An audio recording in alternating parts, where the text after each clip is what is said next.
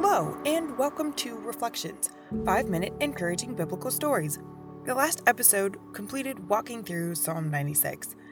The psalmist here continued in the discussion about how we can share the gospel with those around us who may or do not know him. We can tell them that he reigns over the world, holding it perfectly in place so that it doesn't move, ensuring that we are not too far away from the sun or too close, and that our day and nights continue. That the evil in the world around us will and does have an end. That because our Father is on the throne ruling over the world, he will judge the people with righteousness as the standard. With this in consideration, the psalmist tells us that the heavens rejoice. The earth is glad, the sea roars, the fields are joyful, and all that dwell in them. The trees and woods also rejoice. The psalmist then clarifies that they aren't just randomly rejoicing. Instead, they are before the Lord in joy, knowing that he will come to the earth to bring judgment through righteousness and with the people of his truth. Like it mentions earlier in the Psalms, if we don't praise the Lord, the rocks will cry out and the trees will clap their hands.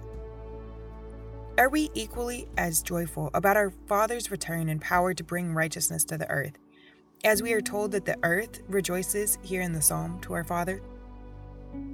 Are we praising him in our actions and words throughout the day? We also briefly mentioned that the last section about God and his people of truth are a representation of the battle that is occurring between Satan, darkness, sin, and evil, and God, light, truth, and eternal life. Which side are you fighting on or striving toward? Let's jump in here and see what we have to learn from Psalm 97. Psalm 97:1, The Lord reigneth, let the earth rejoice, let the multitude of isles be glad thereof. Clouds and darkness are round about him, righteousness and judgment are the habitation of his throne. A fire goeth before him, and burneth up his enemies round about. His lightnings enlightened the world, the earth saw and trembled. The hills melted like wax at the presence of the Lord of the whole earth. The heavens declare his righteousness, and all the people see his glory. Confounded be all they that serve graven images, that boast themselves of idols. Worship him, all ye gods. Zion heard and was glad. The daughters of Judah rejoiced because of thy judgments. O Lord, for thou, Lord, art high above all the earth. Thou art exalted far above all gods. Ye that love the Lord hate evil. He preserveth the souls of his saints. He delivereth them out of the hand of the wicked. Light is sown for the righteous, and gladness for the upright in heart.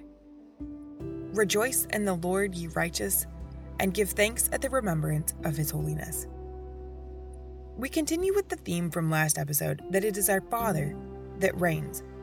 This must be an important point for us to realize and recognize in our lives if it is repeated in a couple of chapters. As I was reading it this time, I was struck by the fact that this could be referring to the fact that in our lives, though it is easy to get caught pursuing our dreams and feeling like we're the ones in charge of our lives, that is inherently flawed. It is instead our Father who is in charge and rules over not just the world, but even the smallest details of our lives. He knows exactly where we are going and where we have been, and is working it all out to the perfect degree. Are we trusting in him and his ability to know all that he has created and living our lives out of trust instead of fear? Are we putting our trust in ourselves and fearing the outcomes, or are we putting our trust in him and resting in his care?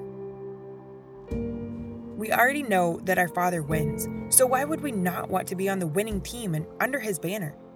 These are questions I certainly ask myself and don't always have great answers, because self likes to come in and make suggestions or take over, only to get me into some path I know isn't right, or fear comes and hinders me from doing what I know to be the path I'm supposed to follow. As the psalmist tells us, the hills melt at just the presence of our Father. Those that serve graven images are confused. If the heavens declare his righteousness and all people see his glory, how much more should we also be recognizing these characteristics and praising and following him in our lives? As the psalm continues, it tells us that God saves the souls of his saints and delivers them from the wicked. Light is given to the righteous, and gladness to those who are upright in heart.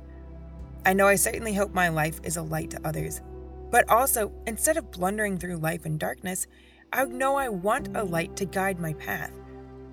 Certainly, gladness and joy are characteristics that makes life so much more enjoyable, so I can also say I want that. Are these items that you also want in your life? The psalm ends by charging us to rejoice in the Lord and give thanks every time we remember His holiness. Are we, throughout our day, as things arise, taking the time to think of our Father and do both of these things? Or are we relying on our own strength to try to get us through the day? Join me in the next episode as we explore Psalm 98.